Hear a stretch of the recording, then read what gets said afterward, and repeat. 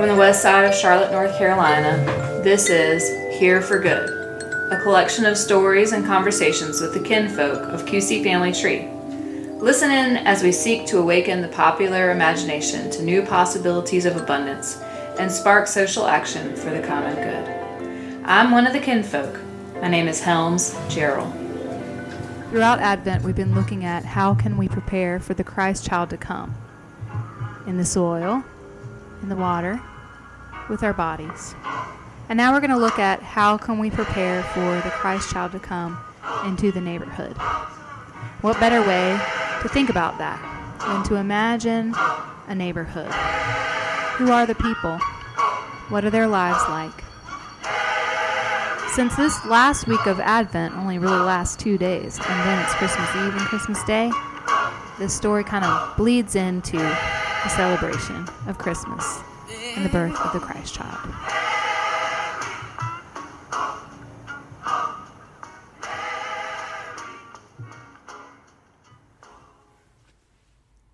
Part 1 of the story, The News from Polkton, by Greg Gerald. Now this is how it all went down. Billie Jean was the talk of the town. She had gone all her life without a child. She taught school in Anson County out near Wadesboro and Peachland, been like a mama to many. Her husband, the Reverend Zeke, was the preacher at one of the AME Zion churches out there in the countryside. He preached real good, but he'd stopped believing in most of what he was saying a long time back. He figured that if all that stuff was true, it would have done happened by now. But everybody's got to hustle, and his hustle was preaching. He was considering that faith stuff again now, because there was no explanation for his old lady being knocked up. After 40-some years of marriage, she shows up pregnant now? Well, there can't be but 2 explanations for that. And Zeke figured if she was going to wander, she would have done it by now. The whole thing was moving along all right. She was doing well for one that wasn't exactly wet behind the ears anymore. But she was getting a little feeble now as she headed toward the finish line. So Myra's visit worked out to be right on time. Myra had moved to Charlotte a couple years back. There were rumors about some aspects of her decision-making, but she was a good young lady. Life had been a little bit rough on her. She didn't live in the best place in town. They called her neighborhood Greertown, or sometimes just the Hood. But she was making it. She was learning to be a hairdresser and was saving up money to go to cosmetology school. But then she wound up having to leave town. There was some trouble, and she needed a little perspective, a chance to breathe. So her mama arranged for her to come and help Billie Jean out for a while. They were cousins, and Billie Jean and Myra both figured a little help from the family would be the right thing. Here's how it got this way. Not long after she moved to Charlotte, Myra ran into a high school friend she had known from Polkton. His name was Josh. He took her to Bojangles that day, which is the recipe for any successful relationship. Sure enough, they started seeing each other on a regular basis. One day, though, some strange things started occurring. Myra was feeling funny, which she first attributed to her Bojangles habit with Josh, but then other stuff started changing. She knew what the signs pointed to, but the thing was, she and Josh had not been doing it. After one especially awkward meal, she went home and fell asleep. During her nap, she had a dream. There was a messenger knocking on her door, and when she answered it, he told her what was going on. There was no way this could be true. It was just some bad chicken or something. But as the haze of her nap cleared, she felt her conviction growing. At first, she was panicked. How would she tell her mama? What would she say to Josh? But soon after the panic, her resolve began to set in. This was her chance. She could raise this child. She would do whatever it took. She kept a journal at times, so she jotted down some thoughts real quick. My, oh my, I am overwhelmed with joy. I have wondered where God has been during some of these times, but now think of this amazing thing that is happening. My friends and family will be astounded too. This God life is mighty strange. All kinds of upside down things happen, and now here it is happening to me, a poor girl in the wrong hood. Glory be! and then she called home to tell. "Come home right now," her mama said. She could not bear the thought of her baby being alone in the big city going through this. So they set up the visit with Billie Jean. It all went perfectly, but after she had disappeared for a while, she had to go back. There was the matter of talking to Josh, and this was going to be a hard one to explain. They met up, as usual, at the Bojangles. Boy, it was awkward. She knew that he knew something, but they both made small talk around it until they could not stand it any more. "Listen," he said, "I had this dream the other day, and so you know?" she asked. "Yeah, I know. Listen, this is going to be weird. I mean, the baby's not really mine, and I'm not sure if I believe all this otherworldly stuff anyway, but look, I'm in this with you, thick or thin. We're doing this thing together. I've just got a feeling that I have to do this."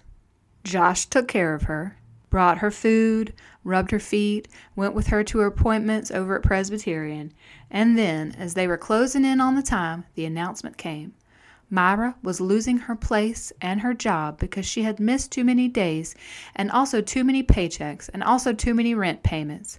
She was going back to Polkton. Josh did not hesitate. He would go as well. They packed up what they could into a friend's apartment to store. Josh had gas money, but unfortunately the only car he could afford was a scooter, one of those Vespa-like things. You can fit two on those in a pinch.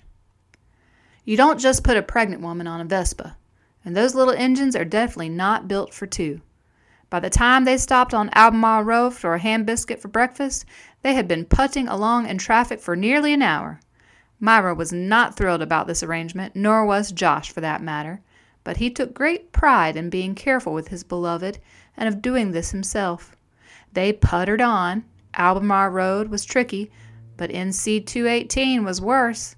Traffic on the rural two-lane highway moved fast. The available bathrooms were far too spread out to suit a woman near to giving birth. No one was nearly as patient with Josh as Josh was with Myra.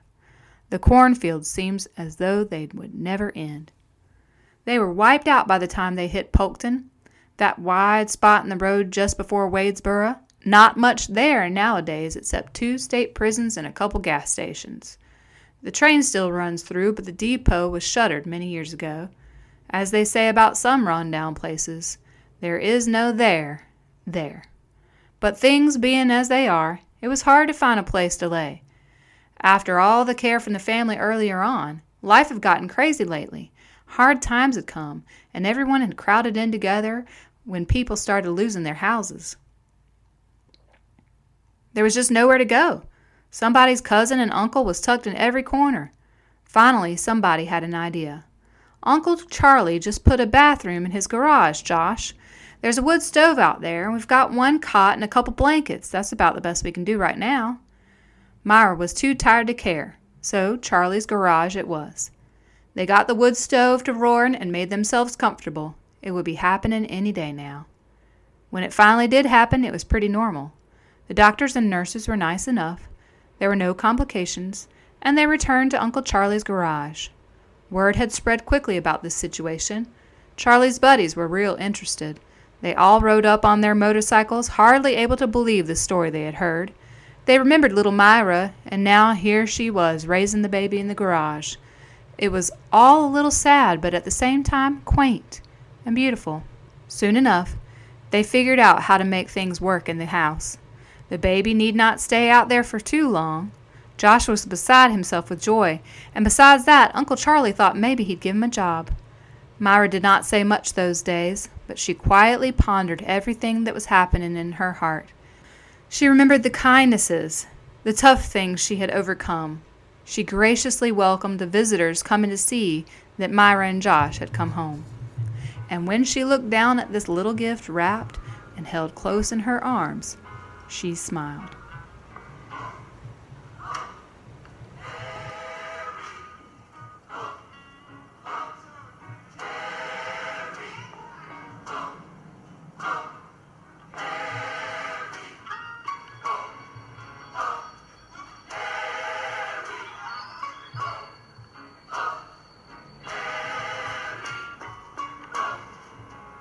What happened in Polkton Part 2 by Helms Gerald.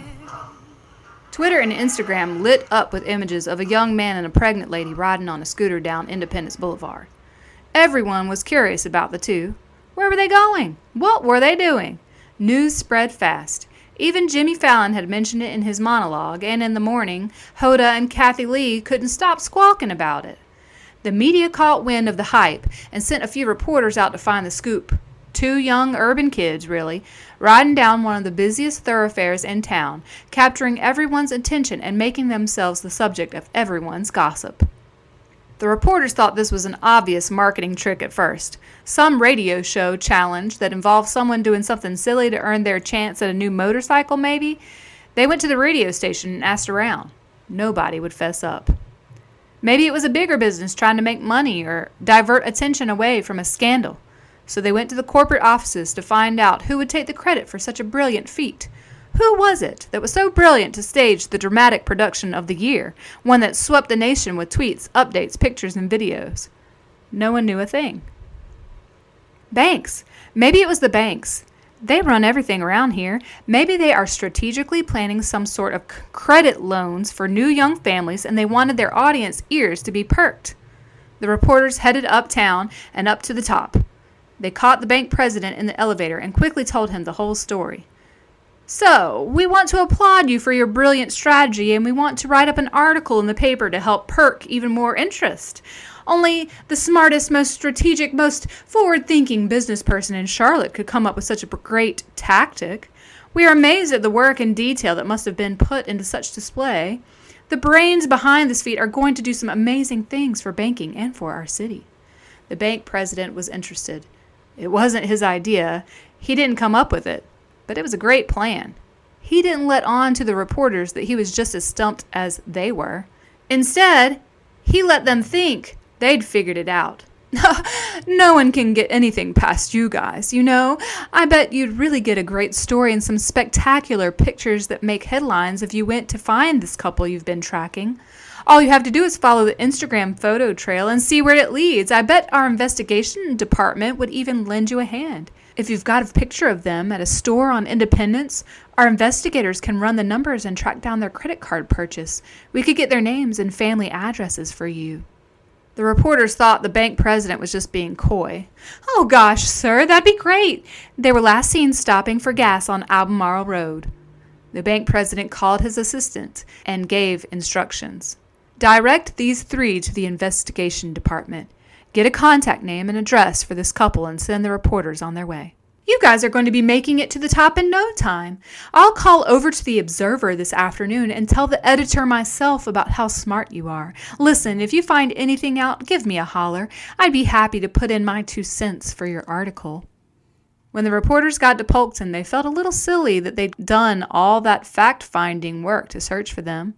If they'd just paid closer attention, they would have easily recognized the Roots tour van parked at the town line and the stagehands setting up the set from the crossroads in Polkton.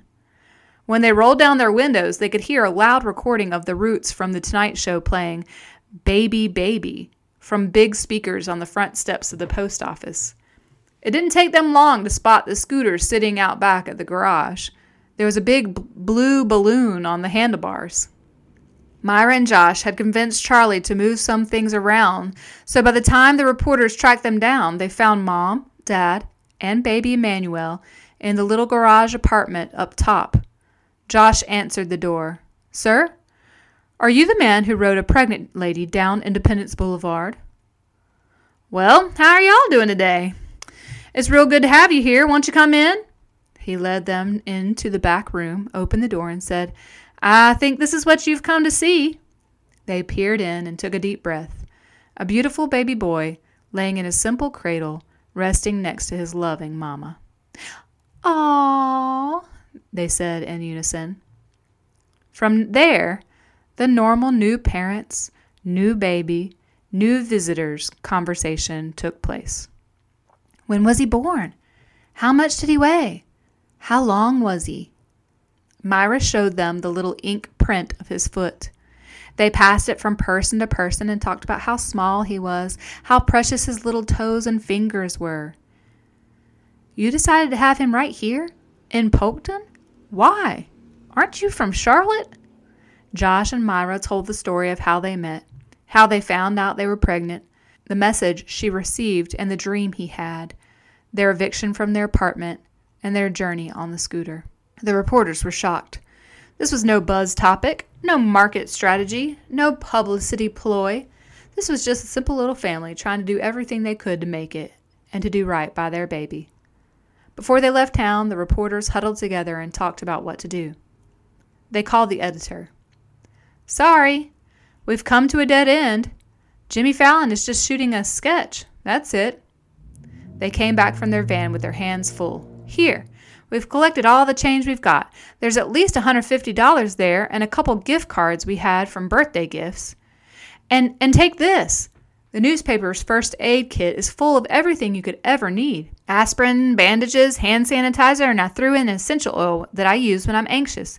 It calms me down and helps me to think more clearly. It's also perfect for headaches or muscle cramps. And I want you to have this. It's my mother's pendant. Inside the little container is water from the hot springs on my family's land." The three reporters hugged Myra and Josh and gave Immanuel one last kiss before leaving. On their way out of town, they stopped by the Tonight Show van. They winked at each other as they told them how smart they were for coming up with this whole thing. "Gosh, guys, you had us convinced. We were following the story and digging all around to get the scoop, but you showed us. You made the whole thing up just for laughs. Man, guys, your writers are genius." The Tonight Show crew laughed with them and packed up after a final sketch from Independence Boulevard. The bank president got a polite letter from the editor apologizing for any inconvenience his reporters may have caused. His staff had investigated and found out it was all a tall tale. The whole thing had made the bank president a little nervous. What if this couple was really up to something? What if they were in cahoots with Wells Fargo? Maybe there really was someone out there who was the smartest, most strategic, most forward-thinking business person around, and maybe it wasn't himself. Maybe it could be that someone really did come up with this great tactic. All of those details couldn't have been coincidence. Whoever the brains are behind this feat, they are going to do some major things for their banking career, and I can't have that. I must kill the competition. I must not let anyone outdo me. The bank president sent word down to the investigation department. He wanted full documentation of the information they'd given the reporters. Within minutes, he had a thick file. Social security numbers, copies of photo ID, bank transactions. When he saw their bank balances, he just knew he was being tricked. He called in his top investigator. By the end of the day, all they could come up with was a Googled baby announcement printed in the Anson Record and a recent purchase at Food Lion for diapers and baby soap. The bank president wouldn't let it alone. If he couldn't catch his opponent first-handed, he'd snuff him out. He made a few phone calls.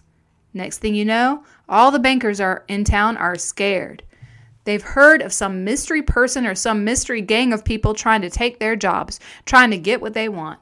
Word travels and folks all around get struck with fear. They start plotting, convinced they must take things into their own hands, must make sure they stay financially comfortable. All of a sudden, newsflash. Schools in Josh's grandma's neighborhood are being shut down.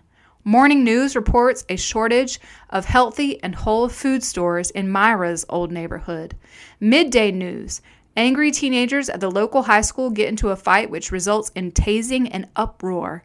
Headline, Greertown and the surrounding neighborhoods have had an increase in police surveillance and patrolling. Primetime report, there is an increase in incarceration rates among low-income and African-American populations in Charlotte. Myra and Josh heard the news about the middle schools being shut down and didn't think anything about it. They'd needed to shut down those buildings for years. Josh's friend Alan texted Josh with pictures from the fight at school. It was scary. The police were taking down fist-fighting boys with what looked like weapons of combat. In one of the pictures, Josh noticed something. All the guys that were lined up on the wall and handcuffed were guys that Josh knew from the neighborhood. That night, Josh tossed and turned in his sleep. The next morning, he told Myra his plan. We've got to get out of here. They packed up their things in one little duffel bag, traded Charlie the money and scooter for his use of the old Buick, buckled Immanuel into his car seat, and headed down the road. There was a vacancy sign at the Bennettsville Motel. They thought they'd made it far enough across the state line to be safe. Josh got a job at the motel doing maintenance. Myra took care of Immanuel, answering phones at the front desk. After a long while, they got the news from Charlie that the bank president had moved on to New York City. It would be safe to come back home. And Billie Jean's been wanting to see them. It had been so long since they'd been together. The people back home were really on hard times, and they needed a little cheering up. Myra and Josh talked about it. They waved goodbye to the good people of Bennettsville and headed back toward home. They'd make a place for themselves and raise up this boy close enough to home to see family and visit with friends, but far enough away to be safe. They decided to put down roots in Fort Mill. Josh would get his contractor's license, and Myra would work at the church daycare with Immanuel right beside her. Every Sunday, Myra, Josh, Immanuel, Billie Jean, and their little boy would play in the pew at Messiah Church, and they'd sing the old spirituals. Oh, Mary, don't you weep, don't you mourn. Oh, Mary, don't you weep, don't you mourn. Pharaoh's army got drowned. Oh, Mary, don't you weep. Oh, yeah.